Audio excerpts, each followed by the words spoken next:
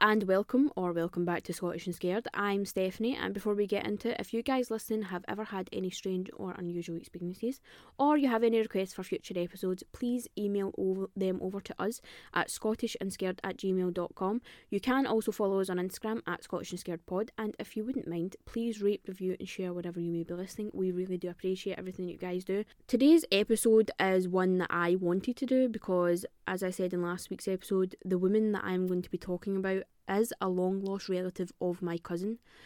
She was helping me with some stuff last week to do with the podcast, and she kind of asked what I was doing it on, and I told her the Witches of Pollockhouse, and she kind of just in a throwaway comment said, oh, my great whatever grandma was a witch. So I was kind of like, what? Could you repeat that, please? I thought I would look at her story and try and tell it the best that I can. What had happened was my cousin was kind of looking into her family's tree. She was trying to go back in her lineage just to find out general stuff about her family, and she actually managed to find out that she was related to a famous witch. As you can imagine, I was like, I really need to look into this, and I did. So that's what we're going to be talking about today. I also managed to find out some interesting things about the witches in Fife, which is the place I'm going to be talking about today, and I'll talk a bit about that at the end. So I've spoken about this in previous episodes, but the witch trials here in Scotland were one of the biggest in the world during the mid-16th to 18th century. It's recorded that almost 4,000 people were tried and 2/3 of those were executed, and it actually could have been more. But these are just part of the massive witch hunt that was sweeping Europe at the time and eventually landed in America. So without further ado, I would really like to get into this. The woman I'm going to be talking about today is Lilith Aid. She was born in 1640 and she lived in the coastal village of Torryburn in Fife. Not much is really known about her early life in Fife, but she did live to the ripe old age of 60. So she was doing okay. Now, she is estimated to be around 60, but it is said that she could have been older, but for the story, I am just going to say that she's 60. In 1704, Aid was accused of witchcraft by a woman called Jane Bizzett. There is no real explanation as to why this woman accused her, but due to a mysterious illness that was sweeping the town at the time, she was obviously swiftly taken into custody and was imprisoned awaiting a trial. At the time, as I said, Lilith would have been around 60 years old, or she could have been older, so she would have been very vulnerable and probably wouldn't have been able to cope with the different questioning techniques that were in place at this time. I've said before, but usually the accused would be tortured in order to extract some sort of a confession. So I really don't think that a 60-year-old would be able to deal with a massive amount of torture. In saying that, she was imprisoned for over a month and questioned every single day until she eventually gave up and confessed. And I also use the term questioned extremely loosely. The confession that she gave was extremely detailed, and to be honest, I actually enjoyed reading it. I thought it was funny. So she claimed that she met the devil for the first time in a cornfield at sunset, and he was wearing a hat.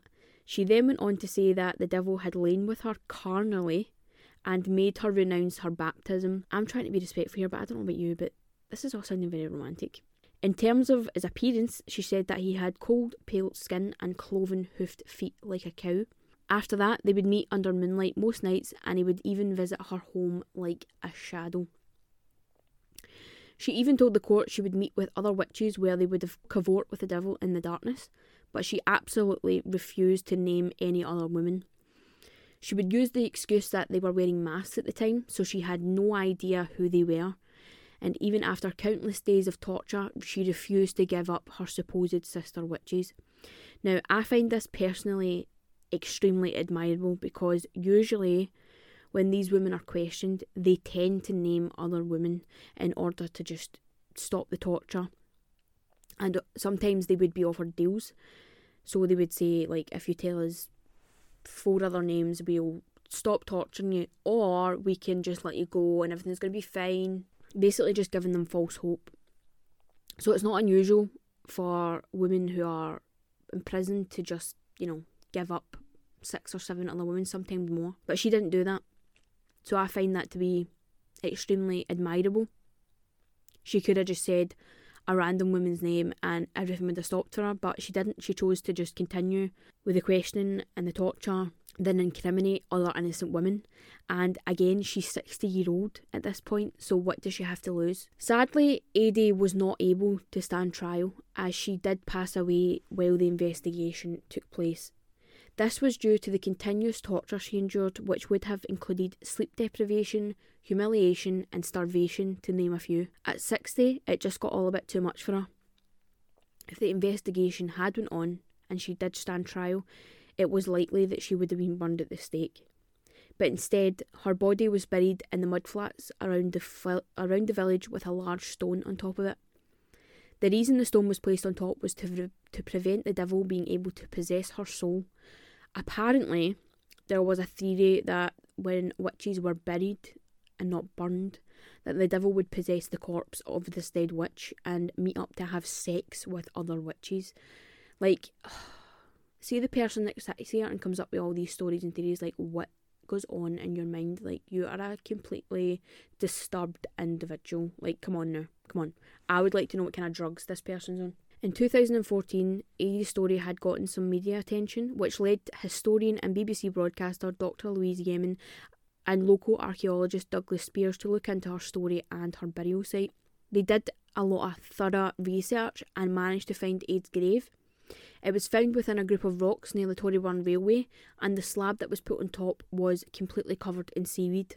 Under this was a wooden box that Ade was obviously buried in. Now, when they managed to open up the box, there was nothing, no remains. According to records, her grave was raided by grave robbers in 1852, which is pretty standard for the time.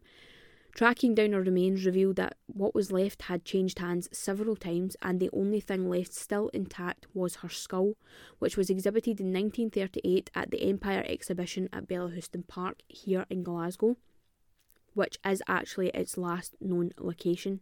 In 1904, there were several photographs taken of the remains, and they are now located at the National Library of Scotland.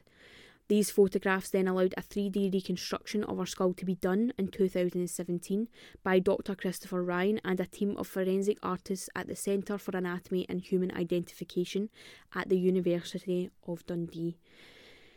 I will put this photograph up on Instagram, so please go and check that out, or if you don't want to, you can just Google the story and it's probably one of the first photographs that comes up. Her story is now a very famous one in Fife, and they now pay tribute to this poor innocent woman who suffered horrendous torture in order to incriminate other innocent women. On the 31st of August 2019, which would have been 350 years after Ade died in custody, a memorial service was held where a wreath was laid at her burial site. Fife Council have been very open about wanting to raise awareness of the persecution of these women and men and the horrendous things that they had to endure for absolutely no reason. There is also a memorial plaque in Fife to remember all of the men and women who were burned, tortured and hanged throughout the witch trials. In our Scottish witch trial episode, I spoke about Margaret Aitken, who was known as the Great Witch of Balwearie. She was also from Fife, but unlike Ade, went on to accuse a lot of other women to save herself. So that's what I was saying, like, when you go through these stories, it's not uncommon that the accused accuse other women, and usually it's a lot of other women. And I think that's what happened in the Salem witch trials as well. It kind of went from one person to more. That's just generally what happens. So if you would like to hear Margaret's story and others, please go listen to that episode. I think I spoke about a few other women's stories as well. And while I was looking into this, I came across so many women's stories regarding witchcraft in Fife. So I think I'm going to make a completely separate episode, as there are so many to go through, and I think it would be pretty cool to do a deep dive into that and tell all their stories in one. It's important to remember as well that Ade is only one of hundreds of men and women who were killed during this time, and her story is only known because she was buried. Most of the people who stood trial were burned, so there are no remains to lay to rest. There could be so many other men and women just like Lilith who were older and, just died and but were burned and tortured, and we'll never know their stories, but at least we know hers.